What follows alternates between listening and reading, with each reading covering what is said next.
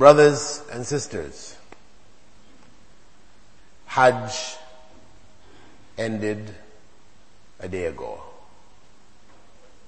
Hajj, which is Allah's obligation on His creatures, as He stated in the 3rd chapter of the Quran, وَلِلَّهِ عَلَى النَّاسِ حِجُّ الْبَيْتِ مَنِ اسْتَطَاعَ إِلَيْهِ سَبِيلًا. It is Allah's right over humankind to make pilgrimage to the Kaaba if one is able to find a way there. It is a duty which humankind owes to Allah to make pilgrimage to Mecca. It is a duty which should not be delayed. We should have no doubt that delayal of this duty is a form of sin. When Allah put it as an obligation, obligations are primarily immediate. As long as the conditions for doing it are fulfilled, then that obligation should be fulfilled. As Allah said, prayer through the Prophet ﷺ is obligatory 5 times a day. It is obligatory as long as one is able. It is immediately obligatory within the time frame that has been set for it. And He said fasting, Ramadan, is obligatory. And it is obligatory within the time frame. As soon as that time comes, it is obligatory on the individual, and as long as he's capable, is able to do it, he must do it. Similarly, zakah. Zakah is obligatory once a year has passed on surplus wealth. One is got that surplus wealth in one's hands, one has the means, then it is obligatory for them to pay the zakah. You're not allowed to delay it. And similarly, Hajj is obligatory. It is obligatory in its time in the year that has been set for it, as soon as one is able. Unfortunately, many Muslims have neglected this obligation. They have found one excuse or other to delay it. To delay it beyond its time. Beyond the point of obligation. And that is why on Hajj we see an abnormal amount of old people. Very old people. Abnormal. It doesn't represent the norm of the ummah. Zakah represents the norm. The old, the young, everybody's paying. Fasting, the norm. The old, the young, everybody's fasting. Salah. Well, it should be the old, the young, and everybody.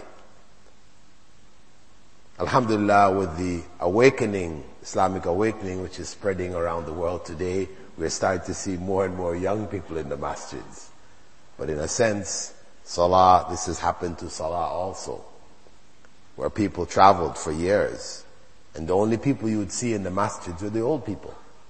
Where did all the young people go? And we still see that to a certain degree. During Ramadan, everybody's there. But outside of Ramadan, mostly old people. And Hajj is similarly neglected. The proportion of old people is far greater than those of younger people. But it is something which is obligatory on each and every one of us as long as we are able. And there's a hadith, authentic hadith, narrated by Ibn Hibban, in which Prophet Muhammad ﷺ quotes Allah subhanahu wa ta'ala saying that anyone who has the means to make Hajj a second time,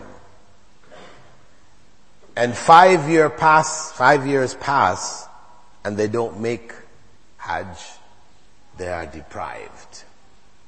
They are deprived of a great reward. And their lives will be representation of that depravity. It will affect their lives. This is why we have a 5-year limit. People might have wondered, why did the Saudi government say 5 years? Why not every 3 years or every 6? Why 5? Because Prophet Muhammad ﷺ quoted Allah as saying, that's the time frame within which. So at least every 5 years people must be given a chance based on this statement of Allah. If the government had to choose, they would say 10 years, give more people chances from the outside. But Allah said 5, so it has to be at least. Can't be any more than 5. So even if we have already made Hajj, we are encouraged to make it a second time. Strongly encouraged. So, we know that the process of making Hajj is not an easy process. We should start preparing from now. Those of us who are not able to make Hajj this year, then we should make the intention from now to make Hajj next year. And start doing the things which are necessary to make a successful Hajj. Start from now. Don't wait until next Ramadan, and then when you try to find out, they say, well, the door for applications has already been closed. You say, too late. No. Start from now. This is an obligation to Allah subhanahu wa ta'ala. The seriousness with which we take this obligation is indicative of the seriousness of our faith.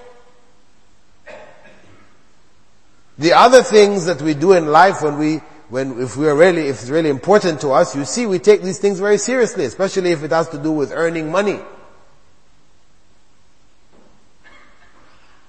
We take those things very seriously. So we make the necessary steps, get the necessary information, ensure that we get that money. But when it comes to dealing with the obligation to Allah subhanahu wa ta'ala, we are lax. Allah Ghafurur Rahim. This is our favorite phrase. Allah is most merciful. Yeah, He's merciful for those who deserve His mercy. For those who are neglectful, who have not given Him His due, haven't made any kind of effort. If He were to be merciful to them in the same way that He is merciful to those who strive, make an effort, etc., then there would be no point in making any strive or any effort. We just carry along and do things anyhow. There must be a difference. So yes, He is the most merciful. He is Ghafur Rahim. The very fact that we're able to breathe and live and eat and all the different mercies and blessings that Allah has in the world, this is all a part of His being Al-Ghafur Rahim. He is Ar-Rahim, Ar-Rahman. But the reward for doing what He has made obligatory, this is a great reward. A reward which will not be achieved by those who have not made the effort. For those who sit back and just say Allah is Ghafur Rahim, they are like the kuffar. I'm not saying they are disbelievers. But they are like the kuffar. They're like disbelievers in that Allah shows His mercy on the disbelievers in spite of their disbelief and everything else. His mercy is there. He is Ghafur Rahim. He gives them a chance. And actually in this same verse, which is the 97th verse, Allah, after saying that it is His right over people that they make pilgrimage to His house, He goes on to say, وَمَنْ كَفَرَ فَإِنَّ اللَّهَ غَنِيٌّ عَنِ الْعَالَمِينَ. And whoever disbelieves, He uses, for those who don't accept that obligation, He uses kafara, to become a kafir, to become a disbeliever.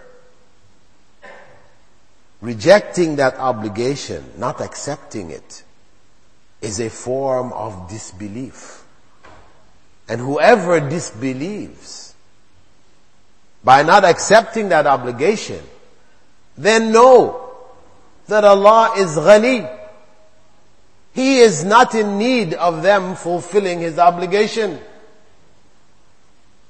He has no need from the creation. That this obligation which He has placed on us is out of a need that we have, not a need that He has. We are in fact harming ourselves by not fulfilling that need which we have to make Hajj. So, Hajj is something we cannot take lightly. The excuses which people make up are not acceptable. Ability means you have the price, the money. Meaning, even if you're saving up to buy a house, or you're saving up to pay the dowry of your daughter which you shouldn't be paying, or you're saving up to buy a car, or you're saving up to do anything, but that money which you're saving up is enough for you to make Hajj, then it is obligatory on you to make Hajj. Delay the car, delay the house, delay the marriage of your daughter, which you shouldn't be paying for. But don't delay Hajj. Don't delay Hajj. This is a duty to Allah. I ask Allah subhanahu wa ta'ala to bring us to Hajj, to help us to fulfill this obligation to Him, which we need to fulfill, and to get out of our Hajj the full reward which He has promised. Hajj is fundamentally a sacrifice. It is built around the sacrifice of Prophet Abraham, the sacrifice of his wife Hagar, Hajj, and his son Ismail. All of them made ultimate sacrifices. Sacrifices of life. So this Hajj is truly the journey of a lifetime, which involves sacrifice of our time, because that time could be used to do other things. As people say, time is money. Sacrifice of our health. Most people come back from Hajj and they're sick. A non-Muslim would say, why would you want to go and put yourself in that situation? 3 million people coming from all over the world, bringing every conceivable disease with them. And you're going to expose yourself to that? Why? Sacrifice of the health. And sacrifice of our wealth. It costs. And every year it becomes more and more expensive. So every year that we delay, more we have to pay. So it is a sacrifice. A sacrifice in commemoration of the sacrifices of those who came before us. A reminder to us, in the fullest sense, that paradise involves sacrifice. Paradise involves sacrifice. Because Prophet Muhammad ﷺ had said that there is no reward, no other reward for Hajj which has been accepted by Allah other than paradise. That is the ultimate reward. That is what we're going on Hajj for. To achieve, to obtain that ultimate reward. Paradise. So paradise involves sacrifice. It's not cheap. And that's the reality that we all need to know. That for us to be on that path, Sirat al-Mustaqim, the straight path that we pray for 17 times every day, it is going to involve sacrifice. Hajj is also a reminder to us that the essence of worship of Allah involves humility, that we must be humble before Allah, that we cannot establish the correct relationship with Allah without humility, where we lower ourselves before Allah. If our worship of Allah is one in which we pick and choose what we decide to worship Him with at our own convenience, we do what pleases us of what He has instructed us, and we don't do what doesn't please us, then know that this is not worship of Allah. This is not worship of Allah. This is worship of ourselves, of our own desires. This is not the religion of Allah, the religion of submission. Islam is one of humility. And Hajj brings that home. When everybody has to take off their clothes and men wear the two white garments. Men who represent the strength. Why men and not women? There are issues. Aura and all these kinds of things that are involved. But men who represent the strength of the society, the strength of the family, the provider, the protector.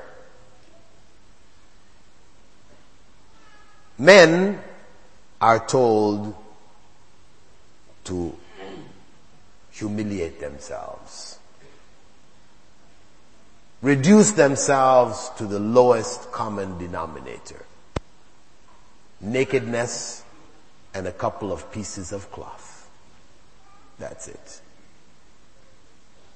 No matter what you have in this world,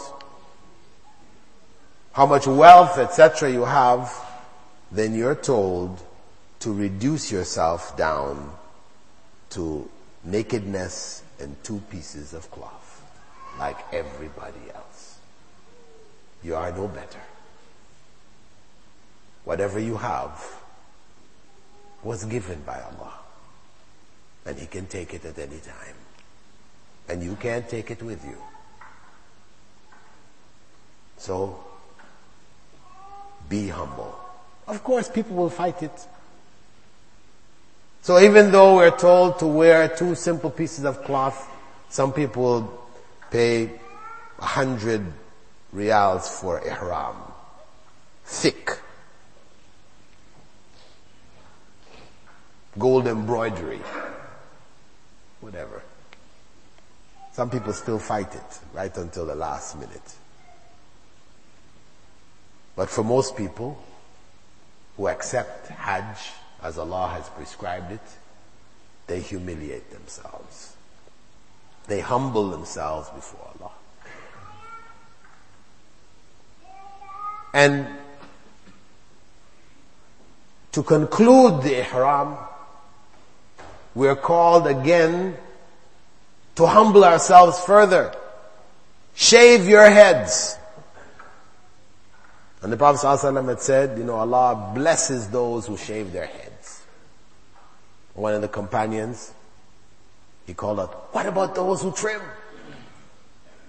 And he said, Allah blesses those who shave their heads. He still called out, but what about those who trim? He said, Allah blesses those who shave their heads. But O Messenger of Allah, what about us who trim? Okay. Allah also blesses those who trim.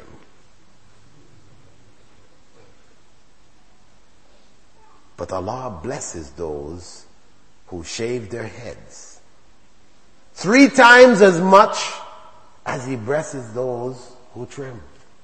Why? Because the option of trimming is there, you see so many people, alhamdulillah, just trim. And trimming becomes women's trimming. Women are told to gather their hair and trim an inch from the end of their hair. So men will take some hair from here, take a scissors and trim. You haven't trimmed, brother. This is not trimming. That's what women are supposed to do. And they gather all of their hair. You only took a piece of your hair here and another piece here and you clipped your hair. This is not trimming. So even in trimming where the concession is, people are trying to avoid humbling themselves before Allah subhanahu wa ta'ala. And this of course all is a reflection of the state of one's Hajj.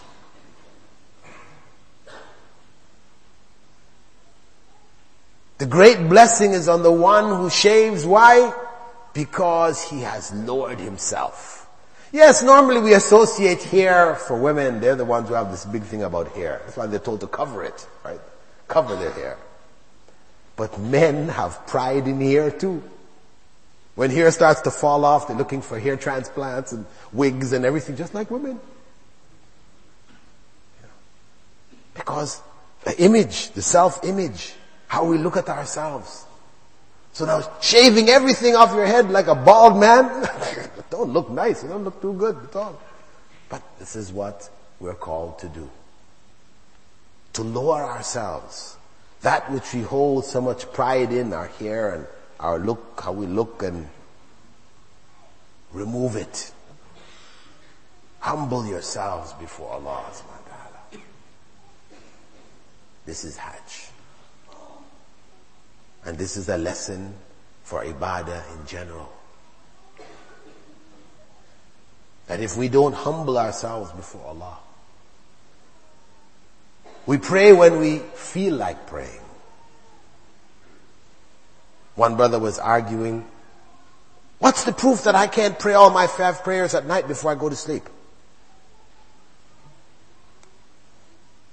Come on. Allah has prescribed the prayers at specific times. Why are you trying to do that? What kind of prayer is that? Prayer is not according to our convenience. As fasting is not according to our convenience. As zakah is not according to our convenience. Nothing of Islam that has been made obligatory on us is according to our convenience. It is according to the commandments of Allah. And if we cannot respond to Allah's call, then it means that we are failing in this life. We will lose out in the end. Whatever we are doing are just acts, blind acts, which will not take us to paradise. When you look at them externally, one might say, yes, he prays, he fasts, he gives zakat, so and so and so. But the Prophet ﷺ said, there are people who will do the deeds of the people of paradise, as it appears to people, but they will be of the people of hell.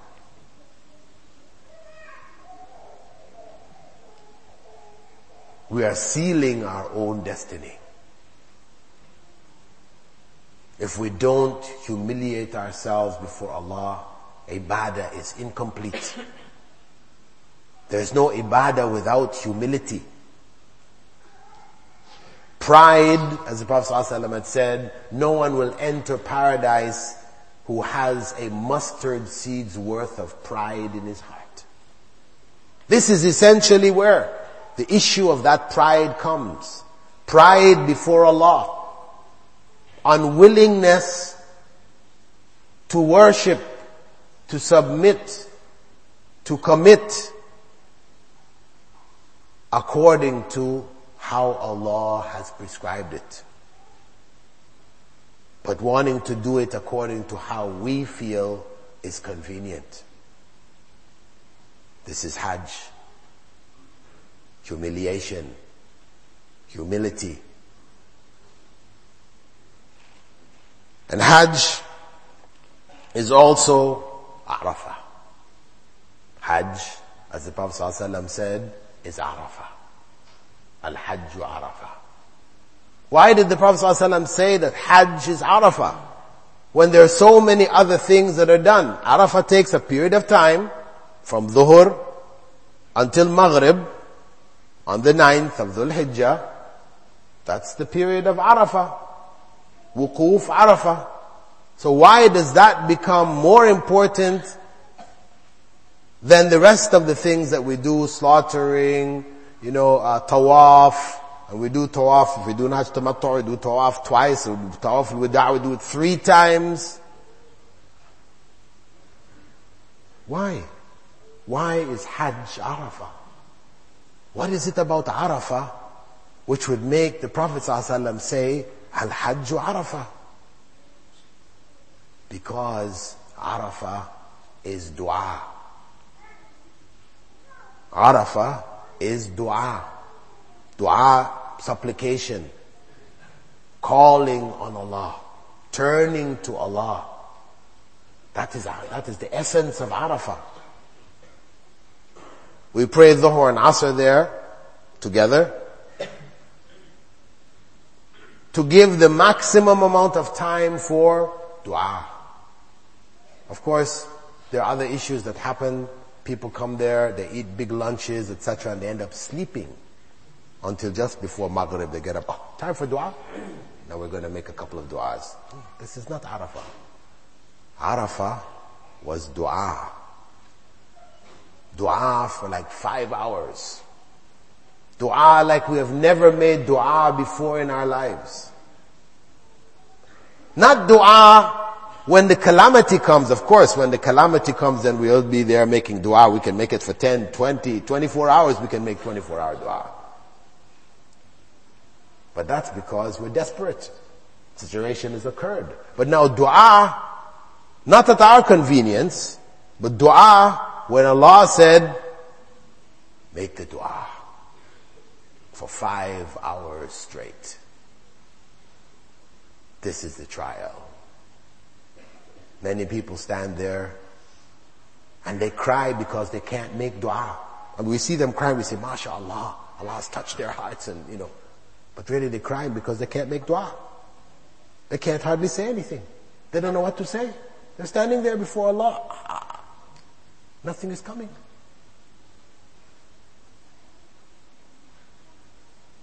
And the Prophet ﷺ said, Ad-du'a huwa al-ibadah. Supplication is the essence of worship. So since Hajj is the mighty act of worship, and Arafah is dua, then Al-Hajj Arafah. Hajj is essentially dua, Arafah. And this is among the blessings that comes from Hajj. For those who manage to achieve the maximum out of that time of dua. That optimum time given where Allah forgives, removes from the hellfire, blesses those who turn to Him sincerely in dua. Not at their convenience, but at His command. And this is what we need to have in our lives. Dua. Dua. Regular. Dua when we get in our cars. Dua when we get up in the morning. Dua before we eat our food. Dua when we come into our homes. Dua before we go to sleep at night. Dua. Supplication. Turning to Allah is the essence of worship. And Hajj is seeking forgiveness. As the Prophet ﷺ had said, one who makes Hajj, which is blessed by Allah, returns home from Hajj, free from sin, like the day he or she was born. Hajj is forgiveness. As the Prophet ﷺ also said, "At-ta'ibu min adh-dhanbi kaman la dhanba lah." One who repents from sin is like one without sin. Hajj is repentance. Where it is done with the necessary sacrifice, humility, dua, it becomes the ultimate purifier. Purifies one from sin. This is why we can't afford to let the opportunity for Hajj go by. Allah has brought us, many of us who are here, we have come halfway around the world, or 3/4 of the way around the world. There only remains 2 hours to Hajj. If we go back from here, go home and didn't make Hajj, what can we expect from Allah subhanahu wa ta'ala? When He is the one who brought us here. He made the way easy for us. He gave us the opportunity which He has not given to most of the ummah. And we spend our time earning money and turn around and leave here without making Hajj. What example of ungratefulness can be greater than that? This is the height of ingratitude. When Hajj is gratitude. Hajj is the expression of gratitude to Allah subhanahu wa ta'ala on the highest level possible. And we show Him our ingratitude. And Prophet Muhammad sallallahu alaihi wasallam, he was the example of gratitude. His life, every moment of it, was classical examples to us of gratitude. Whether it was in his prayer, whether it was in his dealings with others, his family, whatever he did, the wealth that came to him, whatever he did was encompassed within gratitude. I ask Allah subhanahu wa ta'ala to give us the realization of the example of Prophet Muhammad sallallahu alaihi wasallam, to love him and to follow him as we have been commanded, to make Hajj a worthy goal in our hearts, and to put in our hearts the humility which Hajj teaches, to bring us to submission before Him in all of our various acts of worship, in all aspects of our lives. I ask Allah to give us the reality of true submission to Him, true worship of Him, true love of Allah as He deserves to be loved. And to give us at the end of this short life, paradise. Ameen.